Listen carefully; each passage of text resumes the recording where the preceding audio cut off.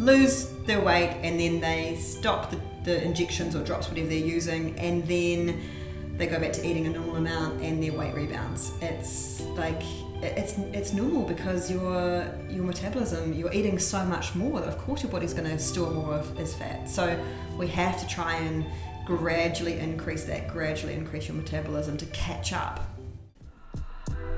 Hi, I'm Claire Goodwin and this is the PCOS Nutritionist Podcast. I have PCOS too and I know how hard it can be to get the help you need. So I bring together my expertise as a registered nutritionist and exercise scientist, together with other experts I trust and people with real life lived experience of PCOS to help you get the information you need to make a real difference to your symptoms. Now, if you've been struggling with PCOS, working with us might just be the game changer you've been looking for.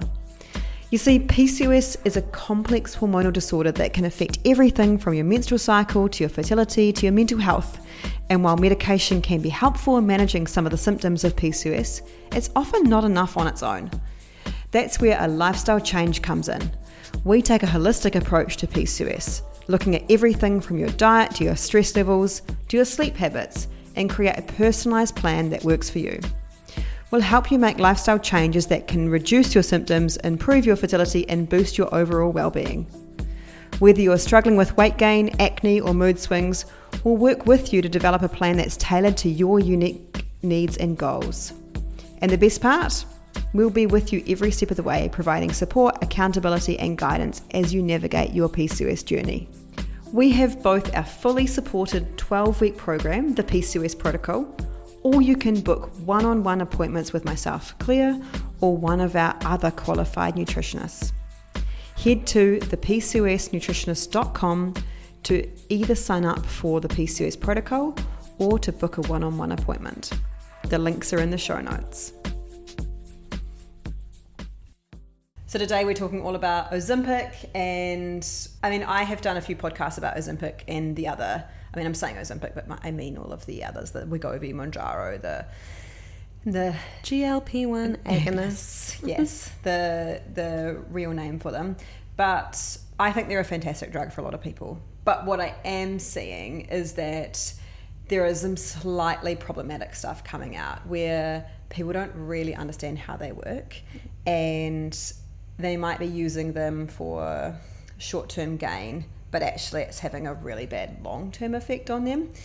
So that's what we wanted to go over today, was just like, especially celebrities. I just think there's so much misinformation in the media at the moment, right? Absolutely, and I think celebrities really owe it to everyone.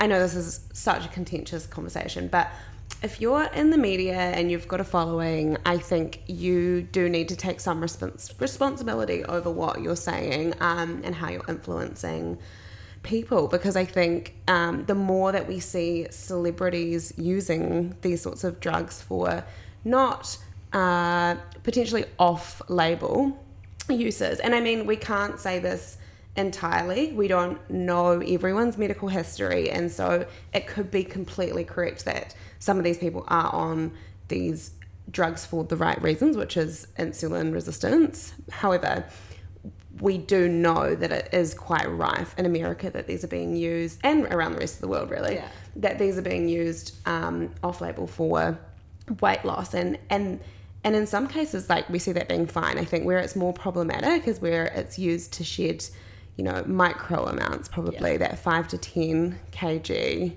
amount, just to get a bit more of a spouter figure. Yeah, exactly. And I've seen quite a bit of this, and I'm also seeing it with patients as well. And I think that as someone who has struggled with weight, I get it. Yeah. I totally get it. And I get that... Especially sticky weight. Yeah. That insulin weight. That doesn't seem to respond to anything. Doesn't seem to respond to training 20 plus hours a week and eating a really good diet. And in fact, it seems to be going the other way.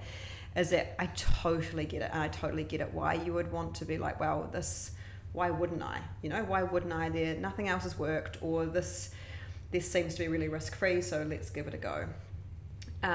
So I think that this is really just, really coming from a place of, I totally get it, and I don't mean to be judgy at all. It's just I want you to know like the potential other impacts, because we just hear, and we're going to talk a bit about what different celebrities are saying and kind of unpick those and talk about what is actually going on so that you can make an informed decision. Because I think what we're seeing through a lot of these celebrities as well is that they're not even getting the right information themselves from their doctor. Yeah. And so it's not really informed choice. And I think what we'll see in maybe we might see in 2 or 3 years' time, people being like, I didn't know. The same thing about what we see people saying about the pill now. Like, I got told to go on the pill because it was going to regulate my cycle and my hormones. Yeah, and fix my acne. And then I didn't actually realize how it was doing that. I didn't realize that in giving me a regular period, it was stopping me from ovulating. So it wasn't actually a regular cycle. Or I didn't realize that it wasn't fixing my acne. It was just masking the problem while I was on it. And as soon as I came off it, my acne would come back, which is a lot of what we're going to talk about today around these drugs as well, and their effects long after you stop using them. Yeah, exactly. I think that's the thing. So it's giving you that informed consent, so you don't end up even in 6 months' time being like, I didn't realize this was the effect. So what's being said? Let's start with that. I have done a wee bit of research. A resident, like probably pop trend follower. 100%. Yeah. I listen to a lot of podcasts, and I do a lot of. Well, I think as well, I'm just in the age where so many people are talking about pop culture as well. I just a lot of friends. I've got a few friends who love it too. So definitely if I'm not keeping up with it, they're keeping up with it, and we're collectively keeping up with it. But yeah, I just wanted to I really took some notes on this because I didn't want to misquote anyone, and I think it's really important to maybe dissect exactly what they're saying. So let's start with Stassi Schroeder. If you don't know her, she is on Vanderpump Rules, and she recently went on Call Her Daddy podcast, which is one of the world's biggest podcasts. Big fan. I'm a big fan of that one. Anyway, and she has been quoted saying, "Oh my God, I really want to give it, Ozempic, a try when I give birth." She's currently pregnant. The amount of times I've researched this being I think it's safe and healthy. I think it's good for you. It's like taking vitamins. She said, after my first pregnancy, I ate bone broth for 6 months. I don't want to do that again. And so I think... ate bone broth to try and lose the baby weight. So now she's thinking... She's done a bit of research, she's done a bit of Googling, and now she's like, it seems safe and healthy. Almost as good as taking vitamins. So I think there's a bit to unpack here. First is the problematic need to shed the baby weight. Yeah. Which is a whole conversation in itself. But yeah, secondly, is this how people are getting their information? Are they just Googling it? And what are they reading? And where does this a vitamin come from as well? Yeah, I think that's probably the one that stuck out to me. Is there's no correlation, no likeness there between Ozempic or an SLGP1 inhibitor and vitamins. They act in totally different ways.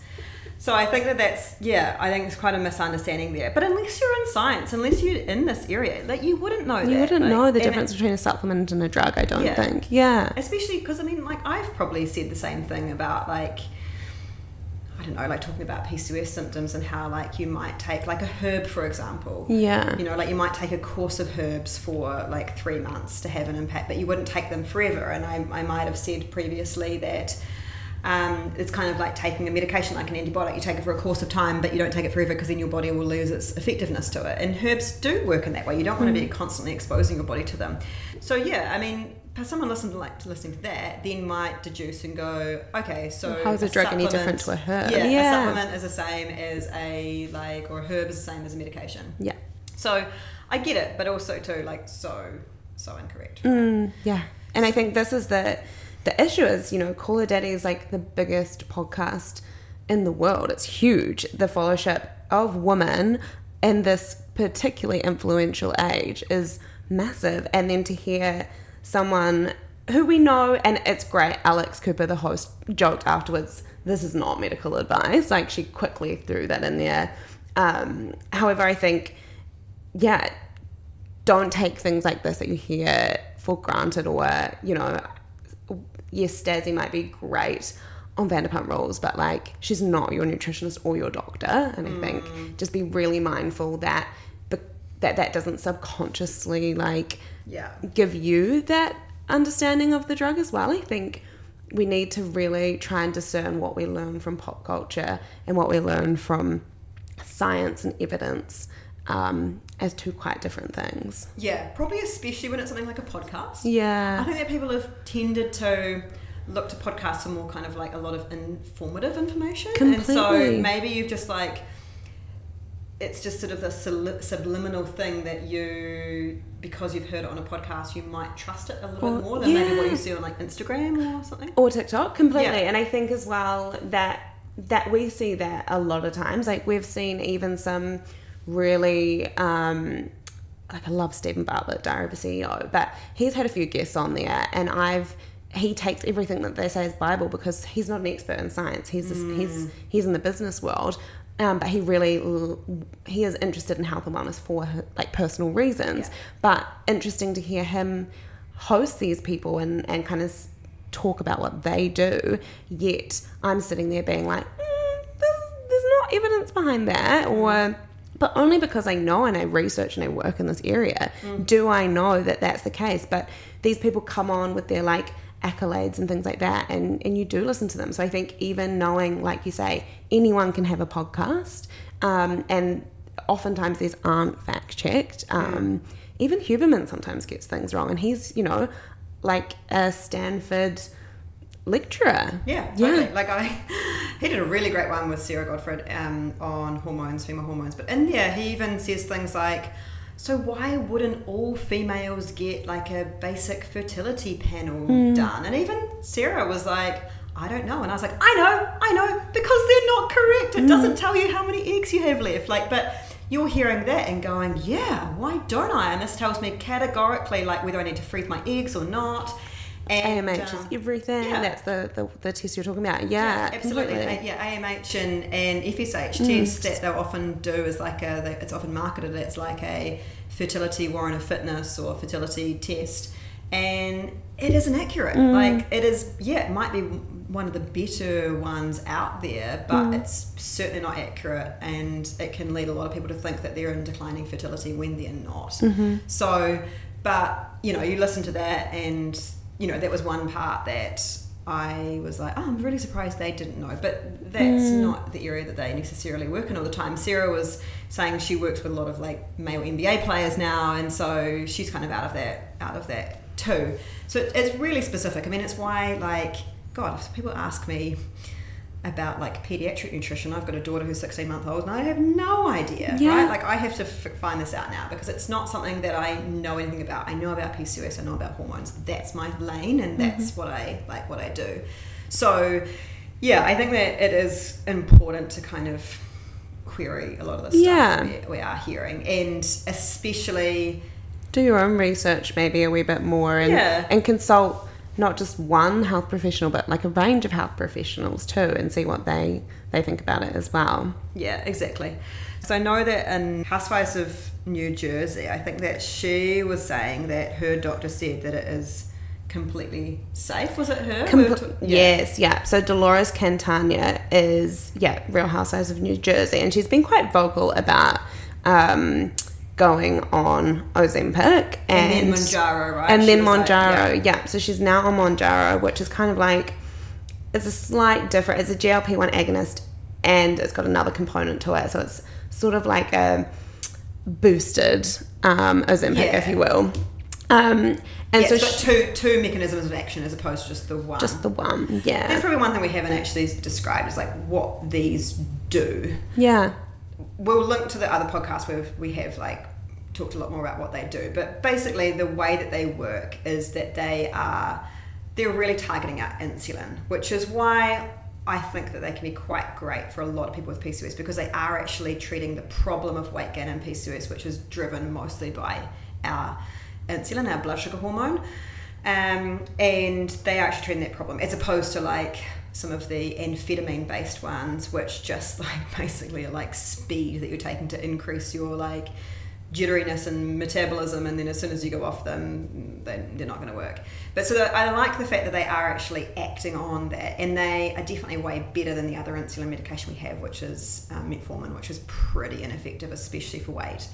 But that's the way that they're working. But the side, one of the other, and that they are quite effective while you're on the drug.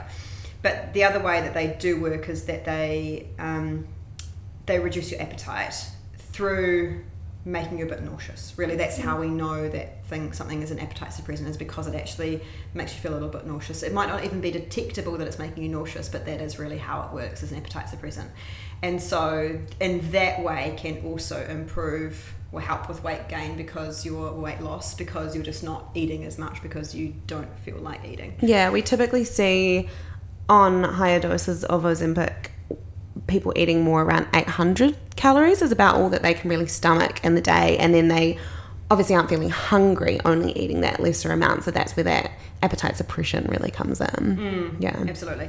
But it does also, so trials of the Ozempic and the like show that it is really successful in weight. I mean, I think that the trials have been shown about similar effect as bariatric surgery for a lot of people, which is incredible. Which is really incredible and super promising, because obviously bariatric surgery is quite an invasive surgery and does also have some, and it's costly, and does have also some long-term implications in terms of like weight regain and stuff. But so it has been shown to be really effective for weight loss, and also has been shown to be really effective for improving insulin, but only while you're taking it. So unfortunately, the downside is that as soon as you stop taking it, as soon as you come off it, now these are relatively new drugs, so we don't actually have any really long-term studies. The longest we've got is about a year long, I think was the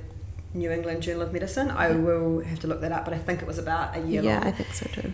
Nothing more than that at the moment that's been published. And so we don't know what it's like in 3 years or 4 years. But at the moment, that the other drugs that have been around for longer, so Saxenda is a drug that's kind of like the poor cousin to Ozempic. It is not as effective. It's probably more effective than things like metformin, but certainly not as effective as like Ozempic and Mounjaro. That we have had that around for a lot longer, and so therefore we have a lot longer trials. And with that showed that all of the benefit of that drug that happened while you were taking it was reversed within 4 weeks after stopping it. And so that's why at the moment there isn't any, the advice is you have to, once you're on these drugs, you have to stay on them, which is crazy because there's like such a massive cost implication. There's a massive implication in terms of supply. So what if you actually can't get the supply to stay on it? And therefore, and also we don't actually know what it does to your body, like if you're on it for more than a year, because we don't actually have any trials. We don't actually have any trials of like what your body looks like 10 years after if you've been taking it for a year. Yeah. So we work with a few of our patients. We think that there is actually a way that we can get them off it, and we have been trialing this with a few of our patients, and it has been quite successful. But the standard advice is you're on this, because once you're off it, everything will be reversed. Yeah, so it's kind of like committing to a long-term medication, and I think that's something that you really have to consider before you get on it is, am I prepared to be on this for life, essentially? Yeah. And also, what happens when I get to the highest dose that I can have, and then things start to go backwards from there. There's so many questions that we just don't really know, so I think it's just about understanding all of that before embarking on the journey, and that's totally fine. And science is constantly evolving. We're not saying that things won't improve and get better, but I think just being mindful and aware before you join before you start using a drug like this, that's kind of some of the implications. I think another part as well is around like the supply. If anyone doesn't know about that, there have been major shortages because it has been in such high demand, to the extent that even those who are using it for the FDA approved reason, which is for diabetes, aren't even able to get the necessary dose that they need. So this is like, this company's kind of, I guess, the next what's the one that Pfizer, Novo Nordisk or whatever they're called. I think that's what they are. They're like Danish or Swedish or something. They are just pumping out these units now, and I think it's like a farmer race at the moment to try and, bring out the next best thing and all of that. So there is going to be huge advancements because they've just seen how impressive the demand for this sort of drug is. But I think, that just goes to show as well, don't jump into it. Like so many people must be jumping into this without really understanding, the implications. And we've seen it with our patients where they've been on it, they've had good improvements in like weight and insulin, and then they can't get it, and then their weight rebounds. Yeah. And so they might be left in this like 6-week time frame where they've built up in terms of dosage, and then they have to drop back down to 0 rather than titrating down or going down to lower doses. They've had to completely go cold turkey. So it's a very real risk with new medication like this, especially one that's getting in demand. And so you've got to be prepared for the fact that could like the rug could be pulled out from underneath you, and your weight could quickly rebound to what it was before. And the other thing I think is that we know from so many studies is that most of the time when weight rebounds, it rebounds to a higher level than what it was before. It's kind of like when you ping back a rubber band, that rubber band in the process of pinging it back stretches, and so therefore it actually goes further than what it did at the start. And so that is what we generally see from like yo-yo dieting, and this would be a similar thing. A yo-yo kind of weight is that our body actually overcompensates and puts on more than what it lost.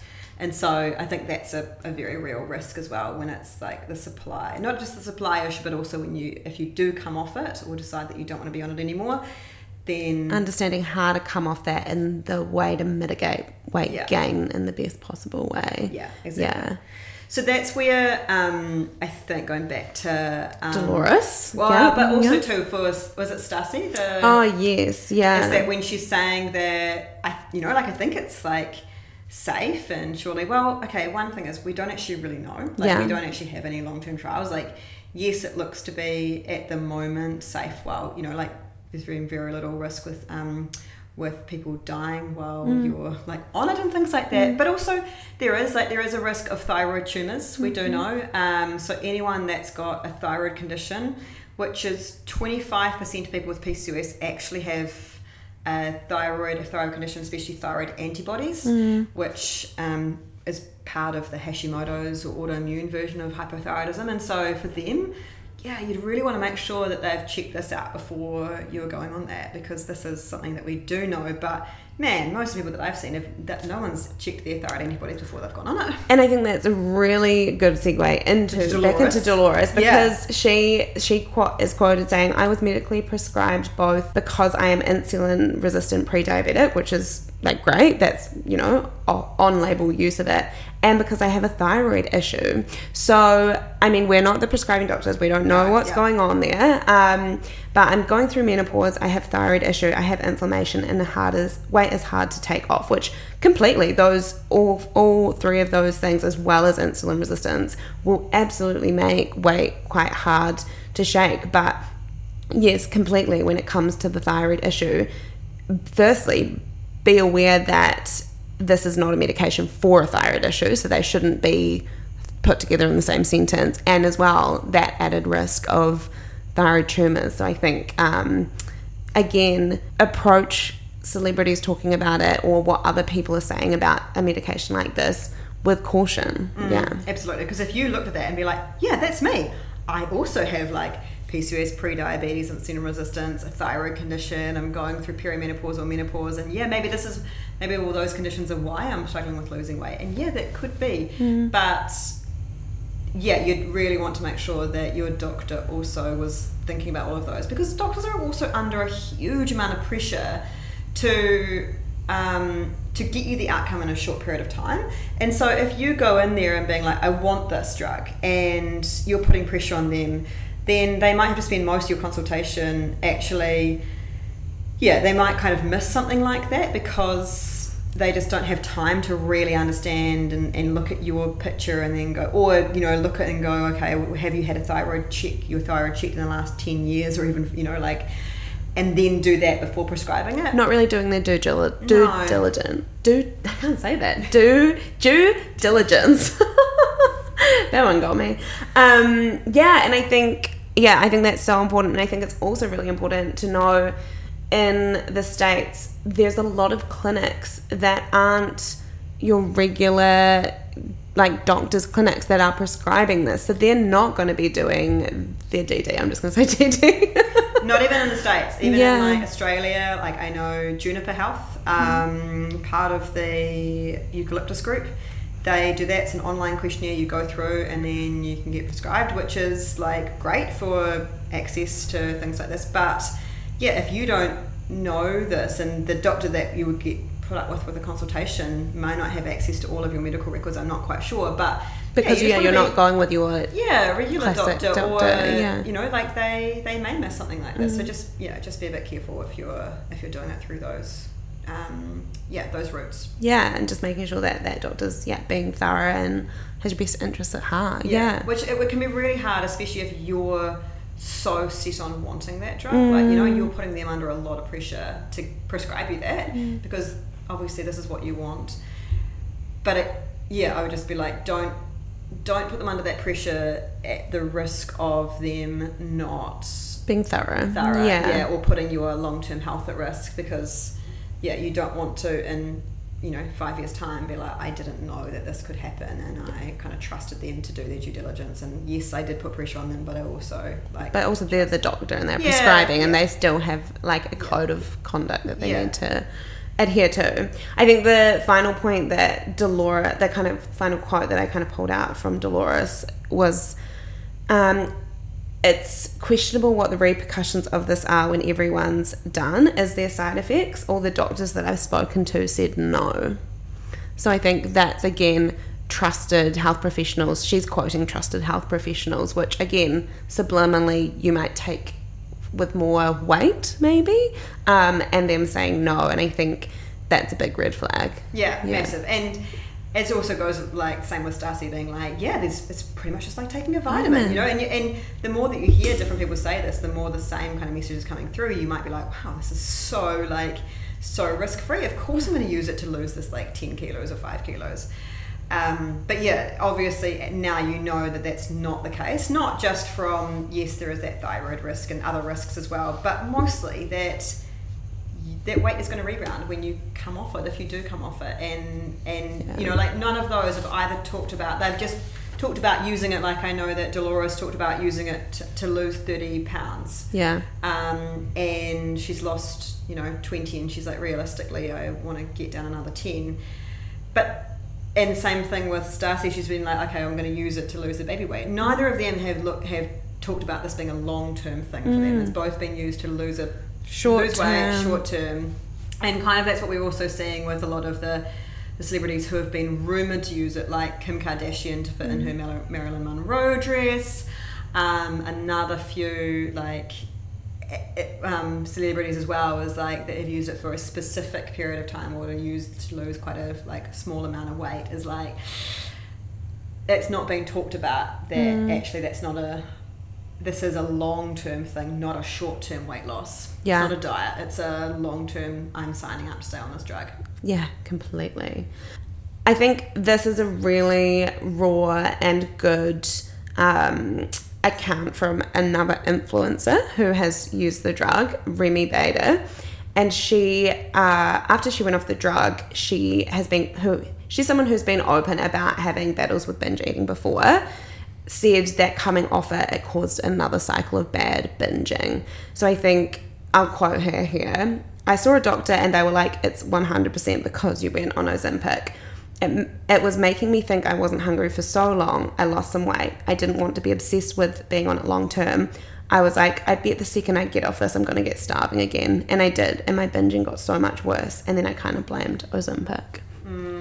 Which, obviously, this is just an account. This isn't science-based. But, like, absolutely. Changing from having an 800-calorie diet and then losing the appetite suppression, your hunger cues and those cravings would come in so thick and fast. And, I can... Absolutely. You're going to completely... It's like that rubber band analogy, but in hunger, you know, like you're going to rebound your metabolism, which has been suppressed, your hunger's been suppressed. It's now going to suddenly, as soon as you rip that rug under your feet, that's going to just rebound back to where it was. And they see that a lot in anorexic recovery as well, is moving out of anorexia into a hybrid of orthorexia combined with binge eating. It's really common, yeah. And it's that, I guess, once you kind of like get around the mentality of I can eat these things, then that you kind of like, it's like, I guess, taking away that kind of veil floodgate, of self-control, yeah. of massive self-control that's been there, and suddenly it's like that shield's been taken away, and the hunger kind of comes back. And it's sort of like that, you can see why. It's like your body is like tuned for survival. Yeah. It's literally like you need to eat more. Like it is not. And then you can see why that cycles, because of the guilt that still exists around that. But you can see how it comes about. And actually, one of the things we didn't talk about in terms of like the long-term effects is that, I mean, we don't yet know what the long-term effect of someone eating 800 calories for like the rest of their life would be in terms on mental like, health as well. mental health, nutrition. Like we've really seen this with people that have bariatric surgery. It takes a huge mental toll for them to get their head around like not being able to eat the volume of food or drink the volume of food that they've previously been able to eat. And just keep up socially as well. Exactly. Yeah. Just being able to like, you know, do something as normal as go out for dinner. And how that's such a mental, like Amy, who I talked to on the podcast a few weeks ago about her bariatric surgery experience, like that, she was like, I was sitting on the couch and I was like, something's missing. And I was getting quite anxious because I was like, what am I missing? And she was like, I was missing a cup of tea and a biscuit in my hand. Like, it was as simple as that, but I couldn't have that. I couldn't have that volume of food. I couldn't have that.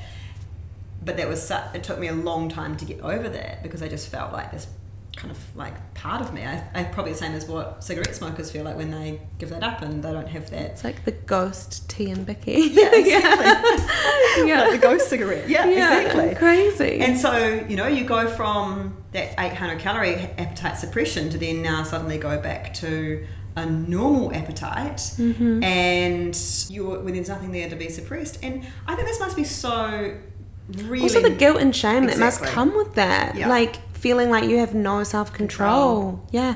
Because previously it hasn't required any kind of effort on your behalf to eat a lot less. And now you don't have that medication giving you that. And so therefore but as she was saying, as Remy was saying, it was kind of like, I felt like it was my fault. Yeah.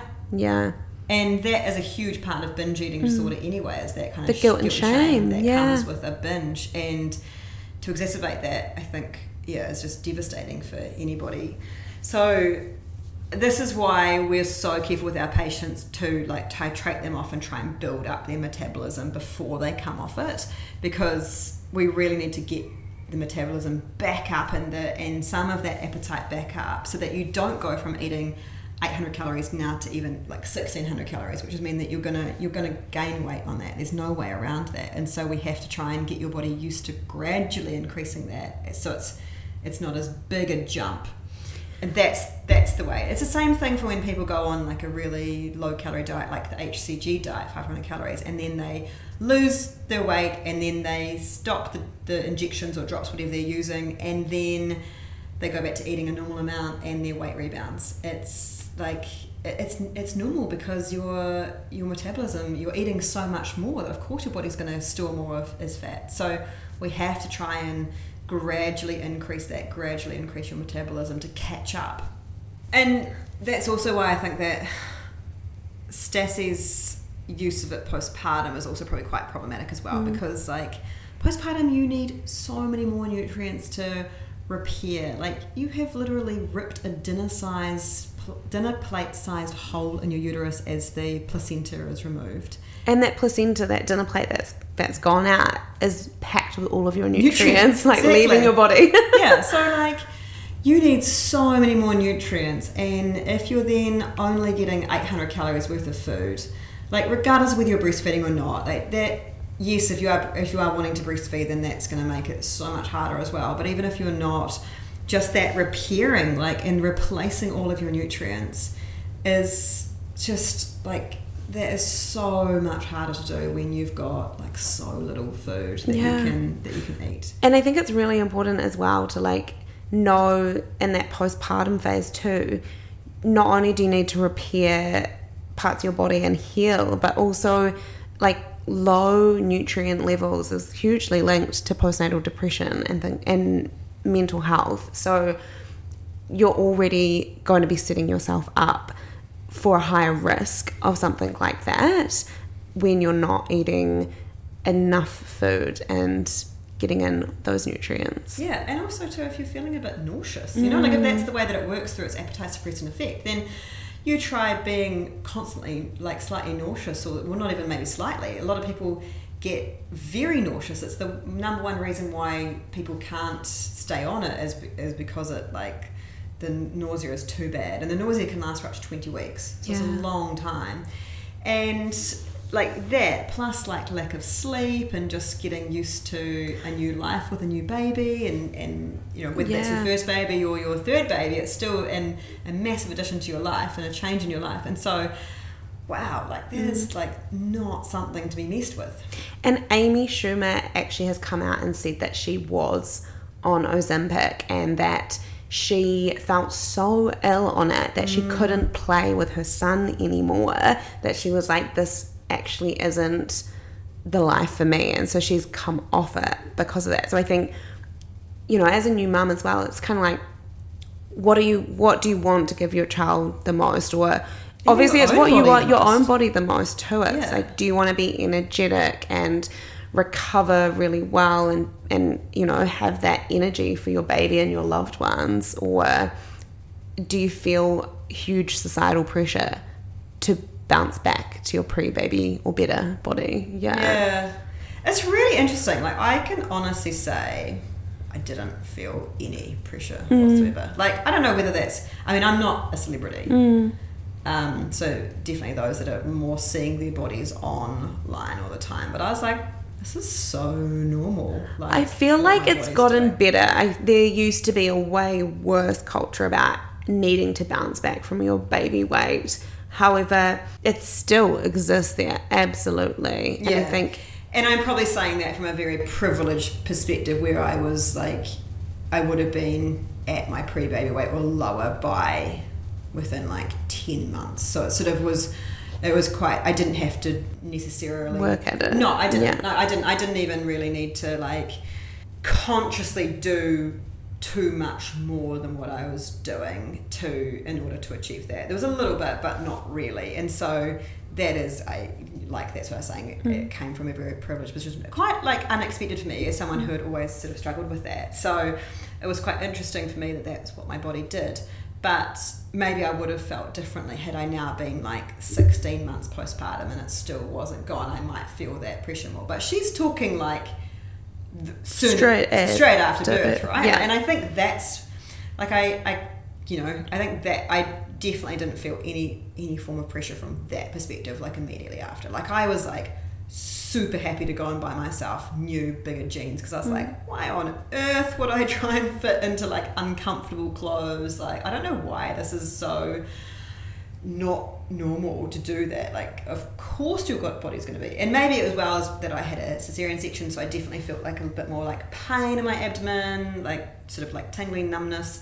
So it was like, yeah, I think that was it. But yeah, I just do wonder that if that is for a lot of people, like, maybe you just need to query that a little bit more and be like, why am I feeling this, and what do I need to do to not feel like this, as opposed to just like, okay, what do I need to do to lose weight? Like, actually, what do I need to do to more ignore that societal pressure? How can I focus on that more, as opposed to like the focusing on the weight loss? Completely. And I think I was going to touch on this a wee bit when we were talking about Remy as well, was what kind of screening is being done around going on Ozempic and previous disordered eating, or and obviously we're not, like, I'm not saying that anyone who has previously suffered from disordered eating should be ruled out from accessing this medication, because, you know, different life stages, and this might be what you do need. That's completely valid too. But more just around understanding, or get for the GP or the doctor to get a better understanding of the patient, make sure that this is the right drug and the right option for them. And then if that is the case, maybe support around that. Like, where is, are we seeing support in terms of nutritionists being prescribed as well, or even therapists? I know that one particular company will set you up with a Noom account, and we looked into that as well, didn't we? So Noom being a weight management app. Yeah.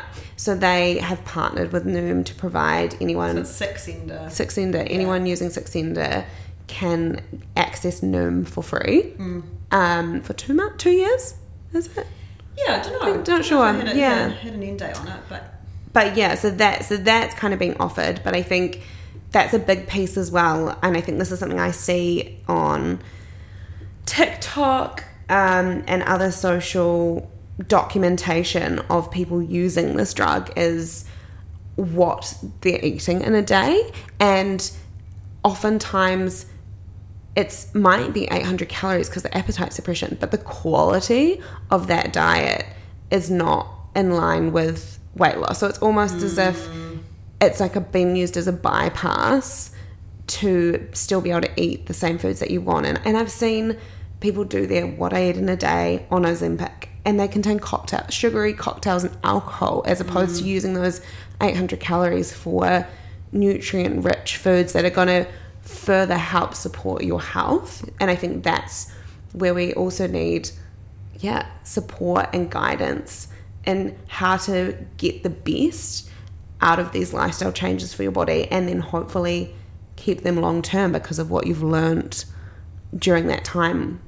Yeah, exactly. And Amy was saying the same thing in our podcast a few weeks ago about bariatric surgery. Like, she was like, because of like funding cuts and stuff like that, there is now no longer any kind of like psychological screening to see whether people are like ready for this, if they have like a lot of the dietary like and lifestyle changes that are going to support them coming off it. And so she was like, I think this is a major problem why people are having weight regain at like 3 years. And the answer, unfortunately, is not to try and help them with that, but it's then going to the more severe bariatric surgery. It's like, mini bypass didn't work, okay, or you've gained your weight again after 3 years, okay, now full bypass. And isn't that so interesting? Because a little bit of preventative care or like post-op support would be more cost effective in the long run than, surgeries are expensive. They're hugely expensive. So totally. Yeah. This is a massive problem that we have, like within insurance and stuff. I mean, I've had multiple conversations with insurance and Accurus about like preventative care. So Accurus are the statisticians who work with insurance companies basically to assess risk and therefore what they're going to pay for and what they're not. And we're talking with one when I was in San Francisco, and she was like, Claire, we don't give a shit about prevention. She was like, I'm going to be really honest with you. We don't give a care because we just factor that in. Even like if it's like a 50% reduction in risk, that's still 50% I'm paying for that I shouldn't have paid for because that person wasn't going to develop that type 2 diabetes anyway. Yeah. So she was like, but what I care about is when they get onto that expensive thing is about actually then, like for example, if it's insulin, getting them off that. So maybe that's also what we're going to see with insurance companies. Insurance companies go, shit, we can't pay for all these people to stay on Ozempic and Mounjaro because they're expensive drugs, especially for the next 5 or 10 years. I don't know how long patents last for, but they're not until those competitors come in. And they're certainly not going to become a generic for a long time. No. So they're going to want to get people off that, and so their goal is going to be maybe getting people off that, which, as we know, means that those results aren't going to last.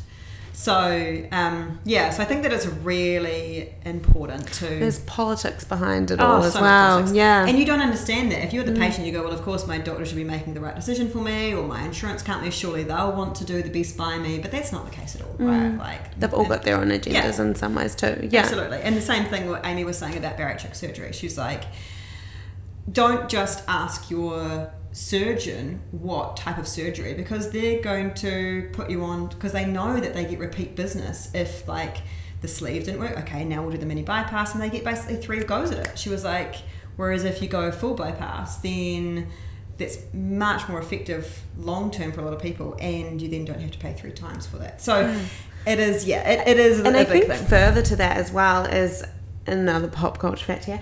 So Sophie Turner, who's the Game of Thrones star married to Joe Jonas, she retweeted... Who's she in Game of Thrones? Sansa. Yeah. She retweeted a post, and I can't remember who it's by. I think it was an author, saying that she'd just been to this author had just been to Times Square and seen these 2 different Times Square like live billboard things, advertising Ozempic and something else, another version of Ozempic essentially, promoting the speed of weight loss. So inject the weight loss away essentially. 2 different billboards, even though it's not an FDA approved medication for weight loss. So I think, again, pharma companies, I think people do see through this. Pharma companies just push onto doctors, and doctors also push pharma. So be aware of that. They are huge money-making businesses. The share price of, and I said this earlier, but the share price of Novo Nordisk, which is the company that own Ozempic, it has grown like, I don't know, 300% maybe, don't quote me, but huge amounts in the last few years just because of the crazy demand that they're getting for this drug, and obviously that's going to boost, sales. So yeah, absolutely. So yeah, I think going back to the binge eating thing, I think that a lot of people that do have binge eating disorder don't realise they do, because they just think it's their lack of self-control, and that's why they're in their situation. And so you go take that drug, it suppresses your appetite, and then you go, and then that gets pulled out from underneath you, and then suddenly you're back to having these wild blood sugar swings, which is what caused the binge eating, or what contributed to the binge eating disorder in the first place.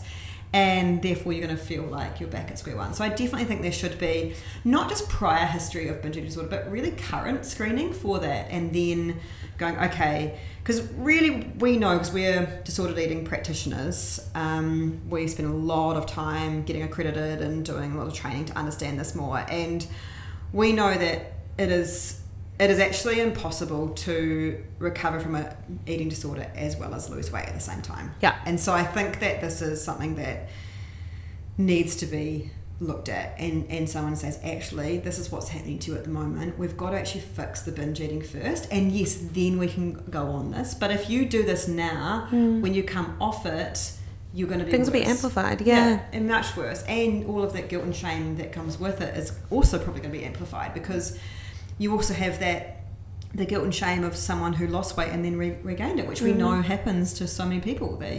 Amy was talking about this in her podcast of like, what are people going to think about me if I've, she had the surgery and now she's blowing out, or all of those awful mind games that go on with people with like weight regain. So yeah, I think that it's really important to do that screening first, and to make sure that you're in the best place to do that and utilize it at a good time.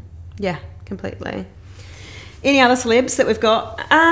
One other, Tim McGraw and Faith Hill's daughter, Gracie McGraw, spoke a wee bit about it and has been using it specifically for PCOS. So that's quite interesting. I think there's a little bit of interesting things here as well. To get the correct dose diagnosis, you would need 2 out of the 5 characteristics of PCOS, and I had 4. It's technically the Rotterdam criteria is 2 out of 3. But maybe she's talking about a few other symptoms. Maybe doing a different criteria as well. There are a few criteria. A few different ones. Yeah. During my appointment with my endocrinologist, I realised that may have been a factor issue with my weight. So we decided to try medication to regulate my body more normally and create the tools to continue to keep my body and myself healthy as I get older. She did use Ozempic last year and now is on a low dose of Mounjaro, and it's working out well. No need to accuse me about this when I have been open about it. So people are feeling attacked. Yeah, I think that it was also Dolores said that as well. Yeah, it's kind of why she came out and was like, and yeah, I think that people maybe do feel like that because they feel like people will be judging them for maybe taking a shortcut. I know that Amy said the same thing about bariatric surgery, that a lot of people feel like that's a cop-out. Yeah. But it's not. Like, it's not at all. It's not at all. Tried this for many years, and like you haven't even been given the right advice, or nothing's been working for you, and so of course you're going to want to do that. And I think that there absolutely should not be any judgment whatsoever, no matter what your weight. So I think that whether it's that you want to lose 5 kilos or you want to lose 50 kilos or 150 kilos, that's your choice. But I think the main thing is realizing that understanding so that you begin it with the right consent, and B, I think learning or making sure that there's some guidance around lifestyle changes alongside whether it's bariatric surgery or a drug like Ozempic, so that you can be doing the best for your health overall and for the long term. And also really weighing it up and being like, okay, if it is a smaller amount of weight, like 5 to 10 kilos, which would be 10 to 20 plus pounds, is this actually the best long-term way to do that? Or yes, it might absolutely achieve what I want to, but am I willing to then stay handcuffed on that for life? To that? Or work with someone who can try and titrate me off and increase my metabolism and put that work in to do that. But most of the time I would say that you've got to expect, especially if it's a much smaller amount like 5 kilos, I think you probably have to expect that that's not going to stay off when you come off it. In my experience of seeing people, and it's not really what it's designed for. No. So and even the same thing, like with a lot of the insulin resistance improvements, they are also reversed when coming off it as well. So sometimes like PCOS symptoms might get better, so other things like acne or hirsutism, but again, coming off that, when insulin goes back up, testosterone will go back up, and therefore you'll get that. If you haven't been putting those lifestyle things in place during that time to help buffer that transition off it as well, then definitely we could see things reverse back. Yeah, exactly. But then, and we probably don't have enough data or patient experience yet to tell you absolutely we can mitigate that through lifestyle changes.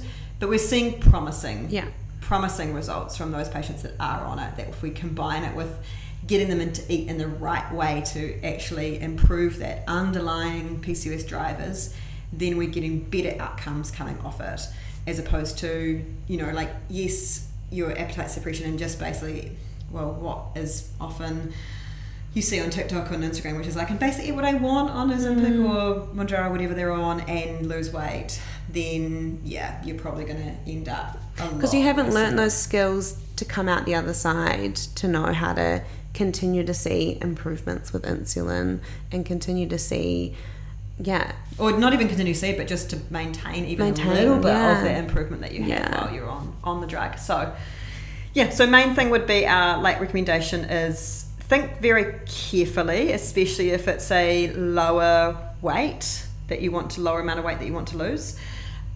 Just weighing up that pro and con. I think that the same thing applies for someone at a higher body weight, but at a higher body weight, this spiral of insulin and testosterone and weight gain is much harder to get out of, and therefore this can be something that's really helpful for getting into that. But the same thing, you still need to work on that underlying driver and getting those lifestyle changes in place.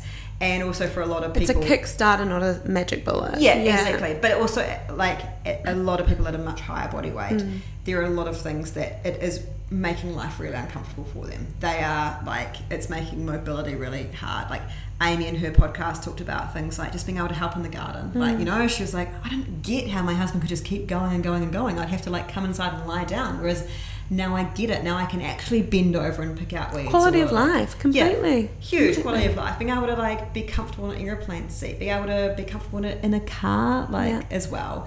Just all of those things. Whereas if it's only kind of like what Dolores was, where she was sort of 70 kilos or 152 pounds and wanting to get down to 130 pounds or 52 kilos, that's not really life-changing amounts, right? You can still do pretty much everything when you're at 70 kilos. And so I think the pro and con comes down to your situation. Needs to be a lot like when it's that lower amount of body weight, is what I'm saying, is you really need to weigh up those cons a lot more than for probably someone at a higher body weight. Yeah, no, that's such a valid point.